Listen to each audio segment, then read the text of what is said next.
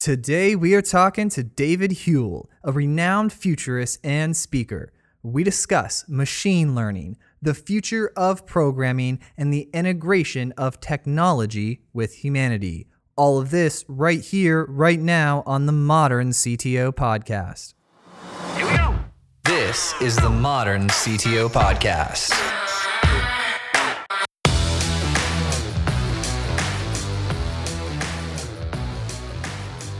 I was really pumped to get to listen to you speak. I was obviously glad to have you in the room. That was an interesting crowd. Well, it's a typical crowd in Sarasota that's old enough to have entrenched beliefs that they use mainstream media to support, and that's the problem. Well, you handled it super well, and it was a very interesting talk on the future. Did you catch the space shuttle launch, Elon Musk launch the other day? I didn't see it. I've seen it subsequently. The guy just operates at a different level than, he's in Technicolor and everyone else is in black and white, Oh, I fully agree with that. So you didn't set out time to sit down and watch the launch. You're like, I'm going to watch it on my time. Yeah, exactly. I didn't. I'm obviously a lot older than you, and I've seen 20 rocket launches. A rocket launch is a rocket launch, right? And they look the same. This was a bigger one, I understand, but no, I've been slammed work-wise is the problem. So what can I say? Are you giving lots of talks? Yes, I'm also, I found out about 3 weeks ago that something I'm involved with is doing an ICO. So I'm on a vertical learning curve of cryptocurrencies as well, so that in addition to landing some really big, significant speaking gigs and looking for funding for this Spaceship Earth, my nonprofit, so it's like, okay, how can I figure out to be totally rested and not sleep, right? That's the situation. I'm on a similar path. I just am constantly moving all day like the Energizer Bunny, trying to catch sleep when I can. Well, I'm really impressed.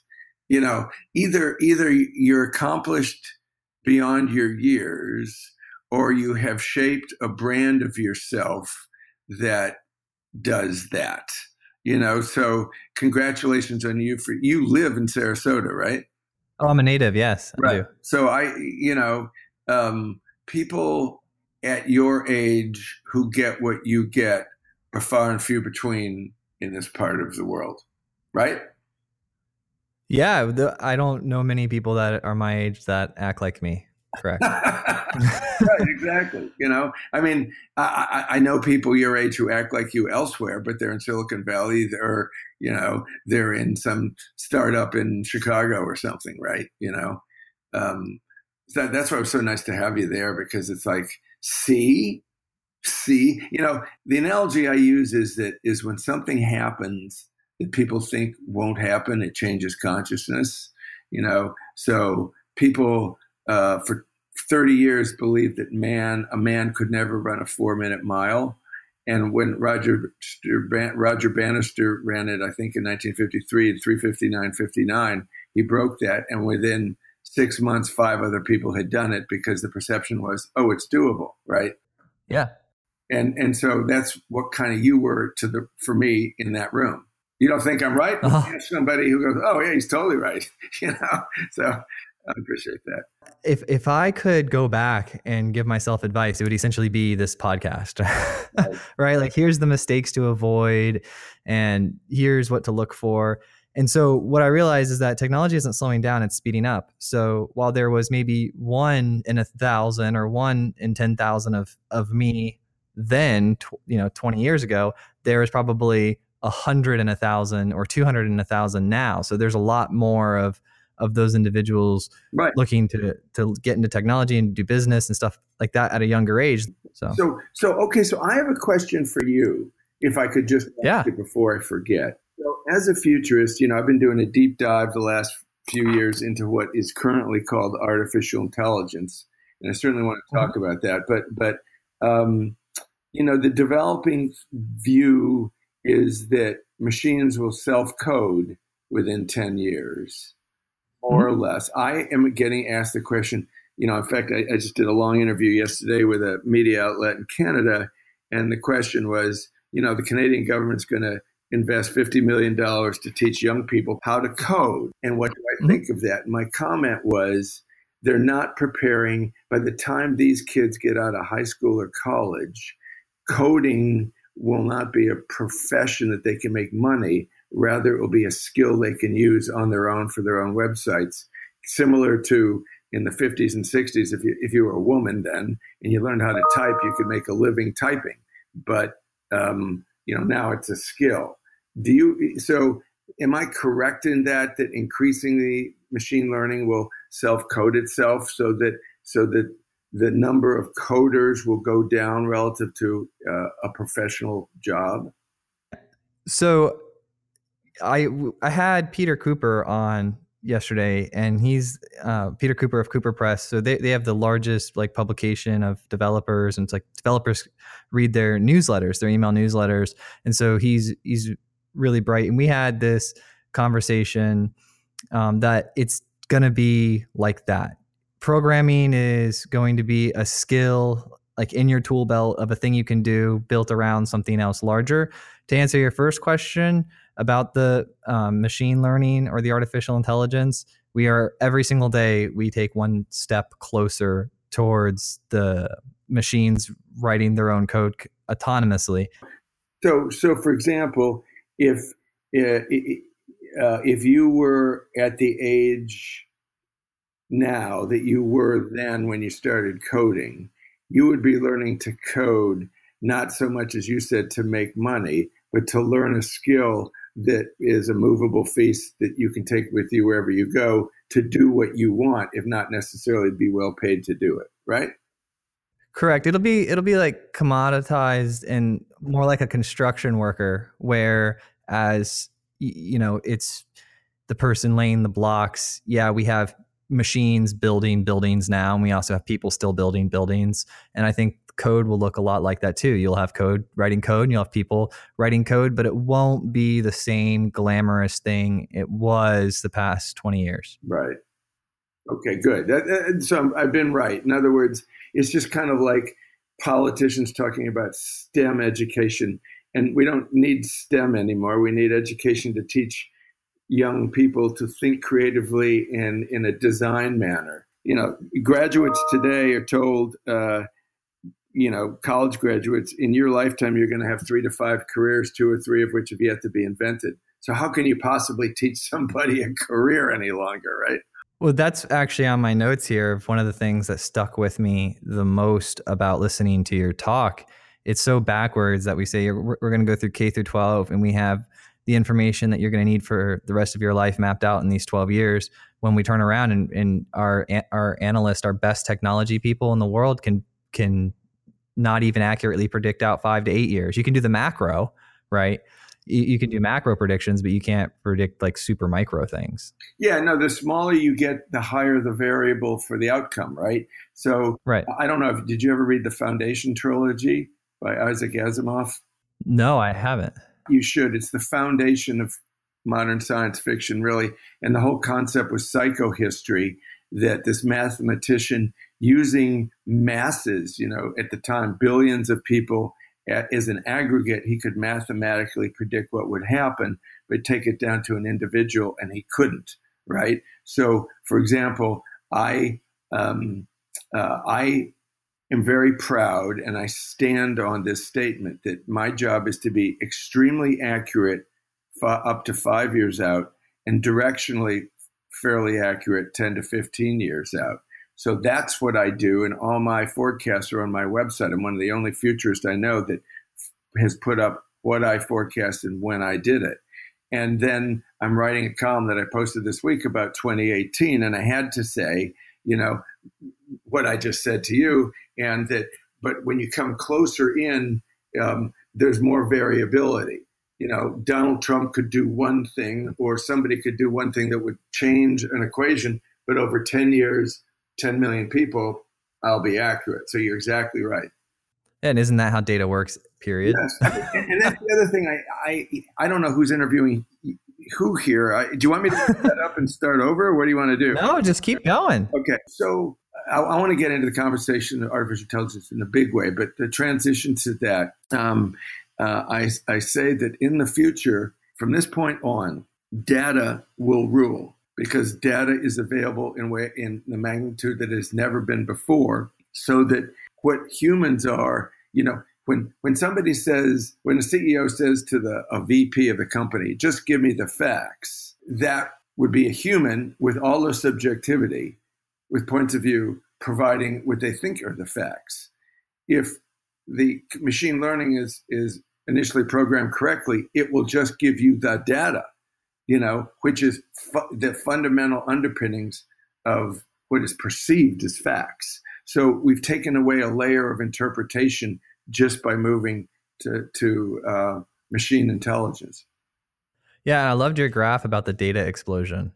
Oh, yeah, right. It's insane. Just to say it, in 2010, humanity created 1.8 zettabytes of data, a zettabyte being a billion terabytes. And in 2040, it will be 12,000. So we're moving from 1.8 to 12,000 in 30 years. Wow. It was interesting when you were talking about the data and how the Asimov book about how you could predict things with large sets of data. What ran through my mind was I was blown away when I found this out. I have a friend who is a fire chief locally, right? And he was talking to me. He was showing me their systems that the emergency services use is really, really cool. Like their custom systems they built. Mm-hmm. And we were talking, it's very predictable to emergency services, whether it's police and crime or fires and firefighters or accidents and ambulances, on a scale of a city, of when these things are going to happen. Like this is something that's been around for them for a long time. They've always been able to predict and staff based on the time of year and days and everything about how many incidents occur. Exactly. I mean, as a futurist and as a CTO, you and I tend to use movies, for example. So what you just said is what is the current reality to what Minority Report was all about. Right. We're moving towards that every day. Absolutely. And so can I go off on a big thought? Yes. Okay. So, so here we are in February 2018. Just about 2 years ago, I really got frustrated by the stupidity and the simple dual conversation about artificial intelligence. Oh, robotic overlords or not, it's good or it's bad. And it was for something that's so transformative to me, it was the ultimately stupid conversation. So here's what I did, and I do this in every presentation, and I think I probably did it in the one that you saw. I went to 5 dictionaries and I looked up the definition of the word intelligence. And in none of the dictionaries was the word human part of the definition, which means that intelligence is intelligence. Dolphins are intelligent. Whales are intelligent. People always tell me how intelligent their pets are. So I've said that the next 20 years is the age of intelligence. So the reason I think, and I'm using the word AI, and use the word AI because it has become the name of this loose thing. But I believe that the reason humanity, has started using the phrase artificial intelligence is that artificial diminishes the intelligence. Like it's not human, it's artificial as compared to us. And yet intelligence is never defined as being of humanness. Therefore, the reason we use artificial intelligence is that we, humanity, and you being younger and much more adaptive, have to look to the people who are in that room, right? That humanity, we are the first iteration of humanity to have to psychologically adapt to an equal or superior intelligence cohabiting the planet with us. And because that is so psychologically disturbing, because it's never happened in history, we have to diminish it by calling it artificial. So what I say is that within a few years, the word artificial is going to drop away. I'm going to try to lead that. It is machine learning. It is deep learning. It doesn't have anything to do with artificial because this intelligence, Lex's intelligence is not artificial. It's intelligence. It may be at a low level, but it's nevertheless intelligence. It's not artificial. So the whole phrase artificial intelligence to me represents the deep, deep psychological disturbance in many people that there will be an intelligence smarter than them that is not of a carbon life form. Well, that's really important because so we're, anthropomorphic by nature. So we're imagining that these aliens would be these other breathing carbon life forms that are strutting around and in humanoid figures, right? Yeah. Yeah, and humanoid figures, right? Similar to us, right? Because that's what that means. Right. So the act of shifting, it actually, I just did it in my head and it made me feel a little uncomfortable. Because it's like, if you shift that same thought to like just replace those aliens with the technology and just imagine that the silicon, like the computer systems, like the electronics are the invasion, then it's like really kind of creepy because you just feel almost a little gross because like you look around your room and you're like, ooh, you look at how you spend your time. I always like to think if an alien species like that was carbon that like came and was hovering over Earth, right? Over Earth watching us, they would think that these screens are our gods because we look like we worship them 24 hours a day. Well, okay. So one thing about that, ever since I was a teenager, I have said this and I still say it. And it's like, I'm surprised that people have never heard this before, right? I said the other night at a lecture I was giving, I said, if an alien form flew across the United States at 10,000 feet and they didn't know anything about Earth, they would assume that the car is the dominant life form because the whole landscape was created around the car, right? So so people say to me as a futurist, Joel, that I connect the dots that other people can't see. So let me connect 3 dots for you to come up with a punchline. Dot number 1 is the book Origin, which is Dan Brown's latest book. You probably haven't read it. Have you read any of Dan Brown's works? No. Okay. So the reason I had to read it, the protagonist is a futurist, and one of the main characters is an artificial intelligence. And the end of that book basically shows that entropy is the law of the universe. So humanity is going to give over to technology, which is an ascendancy. So I'm reading that book. Then I'm a huge, I just blanked on the name, a Blade Runner fan. And Blade Runner 49, I saw around the same time I was reading the book. And Blade Runner 2049, the plot is based on Blade Runner, where a human made love to a replicant. And evidently the replicant gave birth. So that means, so we may have robots that we can breed with in the future. And then the third data point comes from my having written the book, This Spaceship Earth, about climate change. 150 species a day right now on the planet are becoming extinct. A lot of that being insects and plants. Nevertheless, 150 species a day are becoming extinct. That is a rate that is 10,000, the average norm of the last few centuries.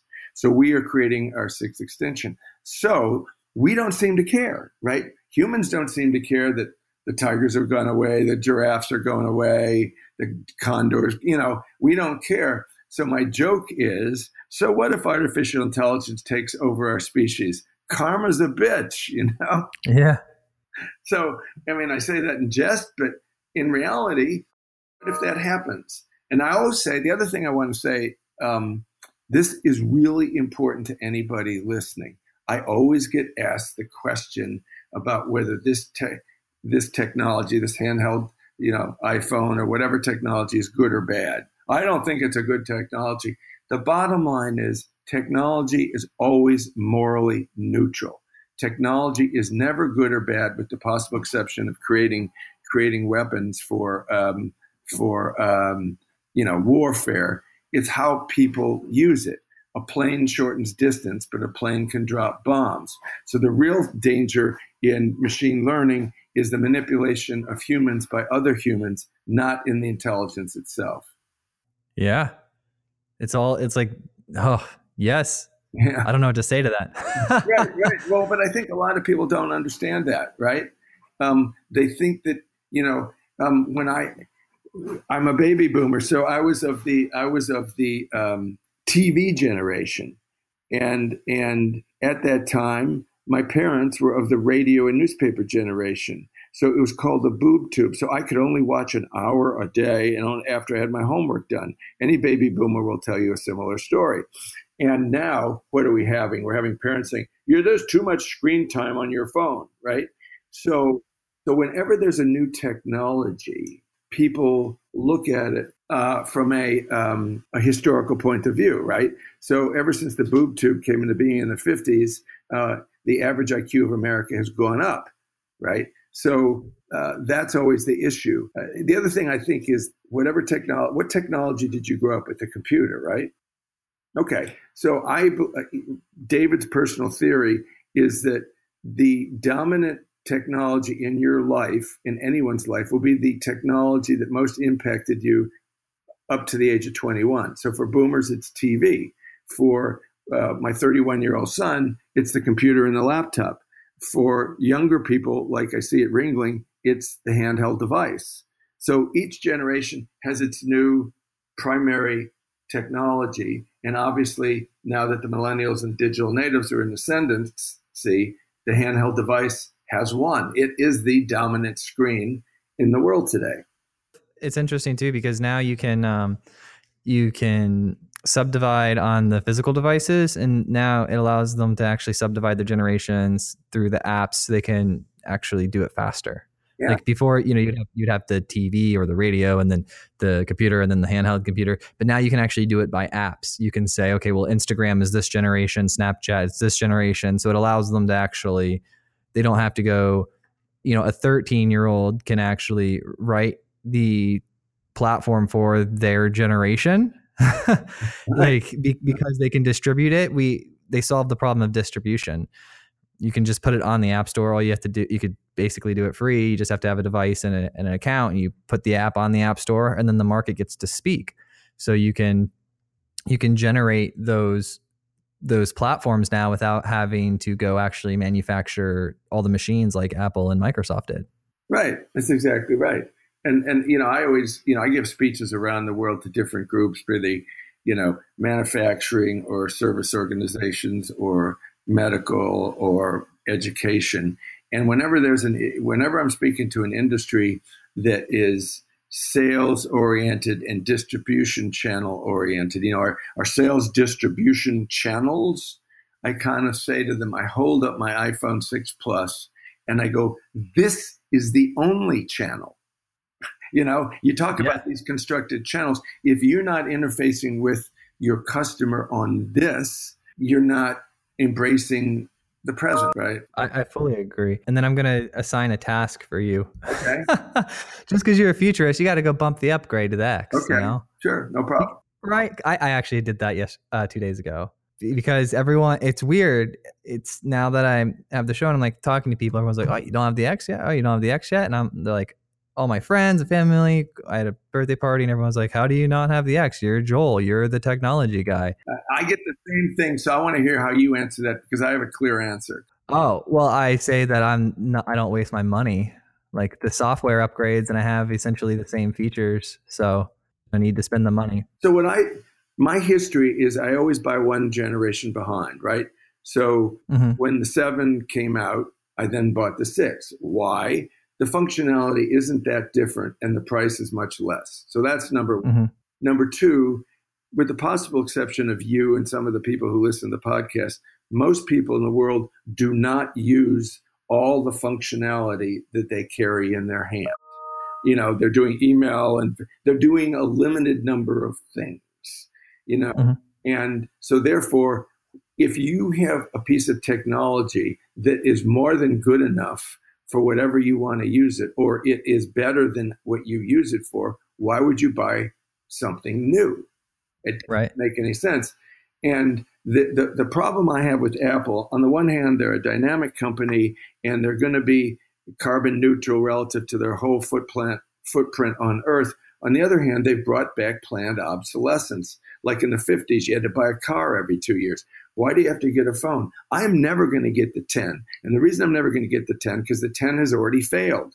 They've come out with cheaper versions. You know this. And so when people say, why don't you have the newest technology? It's because I don't need it. To you?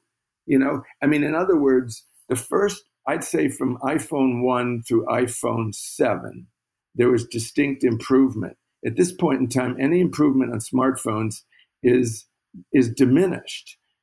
Each generation had a lot of features worth doing.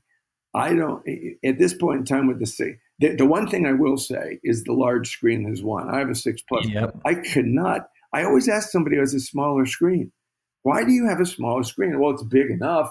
I go, the 6 Plus, the only reason I wondered if it was too big is it wouldn't fit in my blue jean pocket, and it did. So it wasn't too big. And oh, nice. Right. What do you do on a phone? Now I'm talking to an older generation, not necessarily to someone your age, but somebody say, certainly over the age of 40. What do you do on your phone? You read, you watch videos, and you text, all three of which are improved by having a larger surface. Why would you not have a larger surface? Right. Right. That's the only thing that I would argue. Anybody who doesn't have a large, I went to China in 2015. Not only do they have our asses whooped in terms of high speed. I mean, I was on the Shanghai subway just to take it, and people were watching high def movies live streaming in the subway. Right. And the other thing was they all had large phones. They had phones that are bigger than the 6. Right. Right. Some of the Chinese phones are like, 7 inches. They're almost as big as the iPad mini. Yeah. My sister just moved back to Sarasota from Shenzhen, China. Oh, really? Yeah. She was there teaching English for 4 or 5 years. And what did she have to say upon her return? Thank God I'm home, or what? No, she adapted pretty well. Mm-hmm. She kind of explained the differences, and I mean, she was happy to be home because all our family's all in Sarasota. So she was happy from that, but she definitely enjoyed China. It's very different over there. Like, for example, one day she was telling me there's like a neighborhood rioting, and the government controls the buildings. So because they were like protesting in the streets or whatever the situation was, they just shut off all the power and water to their homes until they went back and stopped bothering the government. Well, that's like getting in a hotel room and you say, and you log on to the Wi-Fi in the hotel, and the first thing that comes up is you may not be able to get Google, Facebook, Twitter. Oh. But here's the thing that's odd about the Chinese. They have one foot in the past and one foot in the future. I was at the Shanghai train station, ready to take a high-speed train down to Beijing, with the person who was my handler there, because I was giving speeches and a book tour. And so it's the biggest, most modern train station I have ever seen. 240 trains go in and out of there a day, and 75% of them go 300 kilometers an hour, right? So then, because of some aid, I say to my traveling companion, let me go to the bathroom one more time, So I go into the men's room to go into a stall.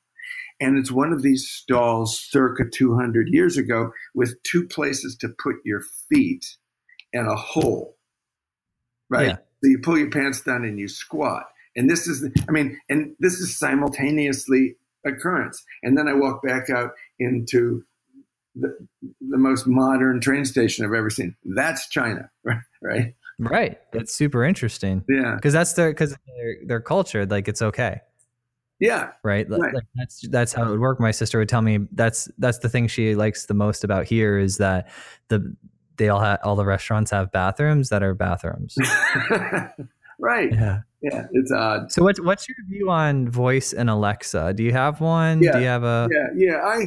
I'm a high level trend guy. So I've been speaking about what I'm about to tell you for 10 years. Mm-hmm. The human computer interface first began when the computer was in a big air conditioned room And there are people who wear lab coats, white lab coats. They're called computer operators. And there are people sitting in cubicles right outside who are programmers. And then there are systems analysts. And that obviously morphed with the personal computer to us keyboarding as the interface with our computers. We use a keyboard. And then the next thing was touch when the iPhone came out. So touch interface, touch screen interface, and then Alexa and all, and Siri and all the ones like that is voice interface, which has yet to be fully mastered with the computer, but it's almost there, as you know. And so what I've been talking about for 10 years is brainwave computer interface, because that's the next thing. It's still in research laboratories, but basically, you put on a cap, the sensors of which pick up your brain waves, and you give an intentional thought to the computer, and it performs. So so by 2025, that'll be out into the marketplace easily. Brainwave computer interface. I can buy an SDK right now that lets me do it. STK. What's it called? What does STK stand for? Software development kit. Okay. So I can buy it's a device that goes onto your head, right? And it comes with an SDK, which is basically I sit there and I've got meters on the screen and I'm thinking jump, jump, jump, jump, and it's showing me the activations of my brain that are jumped, and then I kind of group that data and I make that my jump command. Then I think run, run, run, and I group that data, I make my run command. Then I can go build a little game where I have a character on the screen, and as I'm thinking jump, the character is jumping, and as I'm thinking run, the character is running. Could I do this without having any of your coding skills? There's a company that gave a TED Talk that actually has a TED Talk of this happening. They just pick a person out of the audience and they have them do this. They go up on stage, they put the thing on their head, and they have the video game set up, and they... Is there a way that you could send me a link to get one of the quote things? Yeah, I think they're like $500-$700. You can get a basic one, and then it might even come with that game I was describing. Yeah, well, the reason I want to do it is because since I've been talking about it for 10 years, I'd like to experience it. Number one, I'd like to develop the capability in my mind to do it. And number three, of course, how powerful would that be? Like if I did that during the presentation that we met at, right? I mean, that would be insane. It would be a presentational thing. Now I'm going to do this. And there isn't anybody except people who are of your ilk of developed sense of awareness of technology and computers that wouldn't be blown away by that. No, when I saw it, I was just absolutely floored and pumped at the same time. Yeah, no. So sometime in fall, please send me anything. I mean, I can go search, but I'm not exactly sure what I'm searching for. So if you could send me an email that has links, or you might want to look at this, I'm all in. Thank you. Yeah, what you should do is, I'll give you the company. You should go out and take time to go meet with them, because they would love to. Right. We like to have guests come in and all technology people, like a fun day. It would be cool to have this person come in that's going to then put on our device for our company and go around and talk around the world. I mean, that's value to both parties involved, right?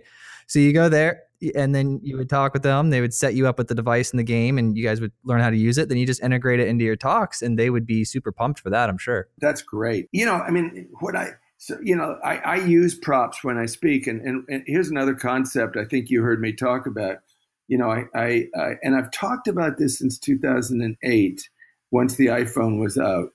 And I said that everybody now, for the first time in history, has two realities: a physical reality based on atoms and a screen reality based on digits. And that because the screen reality based on digits can morph more quickly than atoms can, the change that comes in the future starts on the screen. So, then I walk to one side of the stage and I hold up my phone. I go, or I don't hold up my phone, and I say, why is it over here in physical retail that malls are closing one a week, the big box stores are shutting down, the strip malls are empty? And I go over to the other side of the stage and I hold up because of something on the screen reality called Amazon.com. And then you go to Uber, and then you go to Airbnb. So the reality that's being created on the screen is rearranging the physical reality. And when people get that concept, it blows their mind. Normally, they just think, okay, your physical reality is that you're listening to me. Your screen reality is what's going on in your world outside this room where you're listening to me. And we're the first iteration. That didn't exist until 10 years ago, right? There was only the singular reality. Now there's the dual reality. And the other thing is because there's 7.5 billion people on the planet, 6.2 billion have cell phones. So more people have cell phones than have indoor plumbing or indoor electricity, which means there's cell phone ubiquity, which means there's no time, distance, or place limiting human communication. So the whole concept of communication, which was entirely place-based, right? When your parents were growing up, they had a phone in the office and a phone at home. So you had to be in a place to take a phone call. Now you don't. So the concept of place has been totally separated from the concept of communication, which is a fundamental change in consciousness. Oh man, this is so good. We can do this again. I'm having too much fun as well. So here's a few points that cropped up that you might be able to integrate in your stuff or might find interesting. So having actually written some machine learning code, I have some experience with this, right? So one of the things that we are actually lacking on right now, everyone says, the AI concept or what the general public imagines AI as like a human that can just be a human, which is so interesting to me. But anyways, they say it's so far out until that happens. It's going to be forever until that happens. And then they don't realize that what the machine learning algorithms can do today are severely limited by processing power. So we're sitting around waiting for processing power. For me to train a machine learning model on something ultra basic right now could take a couple days, right? I have to run it, and it could take a couple days on a normal computer. If I pay for a cloud systems where I can have multiple processing and multiple computers at the same time, it still takes a long time for me to train on a relatively simple task. Those same principles, we could train it on larger tasks, but the life cycle of the training is so drawn out right now because of the limitations of the processor. So what's going to happen is we're actually ahead of the hardware right now and what we can do. And when we start getting to that point where the hardware is catching up, and we're going to be able to do insane things with machine learning. Well, I have a question there. I give talks with a guy who used to be at IBM. We're called the AI guys. And, I'd love for anybody who is listening to book us. I mean, we basically take the high conceptual levels of AI and translate it into the business community. What you need to know about this. And here's the context, right? But so we reference Watson a lot. Watson is different. Watson and supercomputers like that is an exception to what you just said or not? Oh, it's not an exception to what they're still like. Well, okay. So, oh yeah. So let me ask you a question. I'm connecting two things. What you just said, we're ahead of the hardware. That's a brilliant statement. So sometime within 5 years, maybe 10 years for absolutely sure, quantum computing will really take hold. And the way I've researched it, I'm told that quantum computing can increase computer speed by 100,000 times. Is that? And so, one, is that correct? Two, will that be the transformative moment relative to machine learning?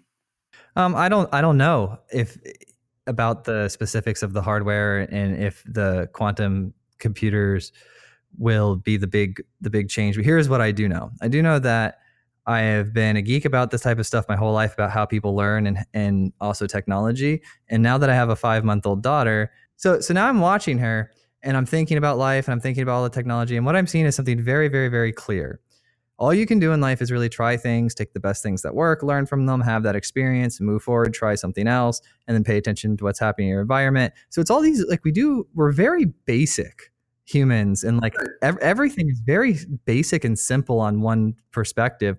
So when you think about a machine learning system, you think, well, if you had the same processing power as a brain, right, and you could accept all the input and accept as the brain as a whole, both conscious and unconscious, if you had that processing power, all you would really have to do is make a machine learning algorithm that try things, takes what it's like, learns from it, processes it, creates a experience, understands the experience, moves. I mean, it's not that difficult. What's difficult is the scale of data and input that you need and the processing power that you need. So the apps of programming is not, it's the programming and funneling enough data in, is what you're saying, right? It's all coming down to processing power. So, okay.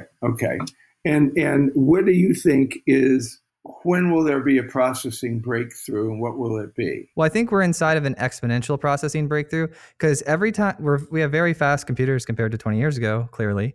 And then it's our fast computers that then learn with us, and that can create the faster computers. Like you could create a microchip in 1980s with, basic tools, right? Or the 70s with basic tools. But now they're like these high performance lasers that only these like highly programmed, very exact machines can create, right?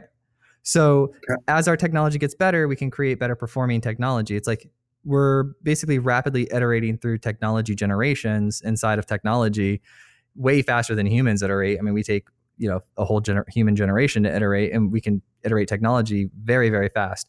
Now that we've started to build these machine learning tools that are very intelligent, or it's very, we have the processing power at the rate we do right now, then we're going to be able to create better electronics. And I think it's just going to happen exponentially in small iterative cycles. And there'll be a little breakthrough here. There'll be a little breakthrough there. There'll be a little, and it'll just stack up just like everything else in life, So what I've said is that even though the underpinnings of artificial intelligence, staying with that term, have been around for decades, it's only really in the last 3 years that the possibilities have started to manifest themselves. And what you just said means that within another 3 to 5 years, it will become absolutely unstoppable on almost any metric. So I want to come back briefly, real quickly. The quote of machine learning that I always use that relates to your daughter, the definition of machine learning, quote, the ability of a machine to improve its performance based on previous results. And then I turn to the audience and I say, how does a 1-year-old learn how to walk? Same thing, right? So here's the big concept. Artificial intelligence is the single greatest technological invention since electricity in terms of how it will transform how humanity lives. Obviously, when electricity came in, it ended up lighting up the night. It air conditioned the desert. It made something other than the stove able to cook things in the kitchen, whether it be toast, coffee, or microwave popcorn, right? Mm-hmm. But so accept that as a parallel. I think it's very valid because all of a sudden there were cities, all of a sudden there was night, all of a sudden there was air conditioning. But all those things were invented after electricity was discovered or invented, right? Right. So when electricity was invented, the smartest people following it probably said, oh, that means I'll be able to work or do things at night because it will light up the night. They didn't see air conditioning. They didn't see global electronic communications because it only developed afterwards. So the issue I try to get through to people today is right now we see artificial intelligence as solving problems more quickly and putting people out of work.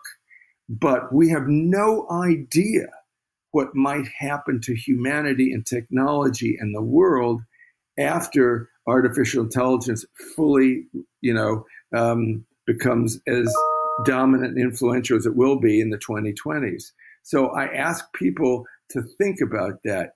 When electricity was invented, nobody even had the concept of air conditioning. When electricity was invented, nobody had the concept of a television set. When electricity was invented, nobody had a concept of electric transportation. So we don't know what artificial intelligence is going to provide us after we've assimilated it or we've assimilated with it going forward. So there is no real way to talk about artificial intelligence and its consequences except to imagine. In other words, there's no, artificial intelligence can get rid of jobs, right? It's like saying, electricity is going to get rid of candles. Right. I've loved this. I'm sorry I went over. No worries at all. It was a fantastic conversation. I super appreciate your time and talk with us about the future. You're awesome, David. Well, you're awesome too as well. And particularly when I know that you're really only 7 years old, it's amazing. Yes.